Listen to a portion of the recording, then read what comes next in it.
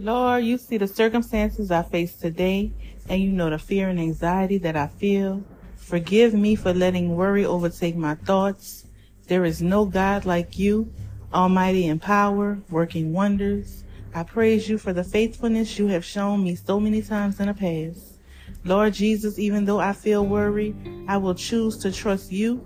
Help me remind myself today of your great love and power. Help me identify fearful, anxious thoughts and lay them at the foot of your cross. Give me the grace and power I need to meditate on truths from your word instead.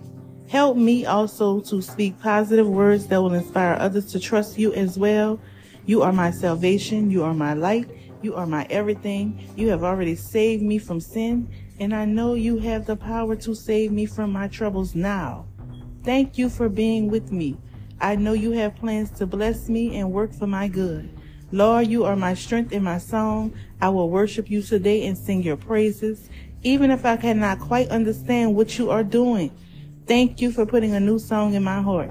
In your precious holy name, amen.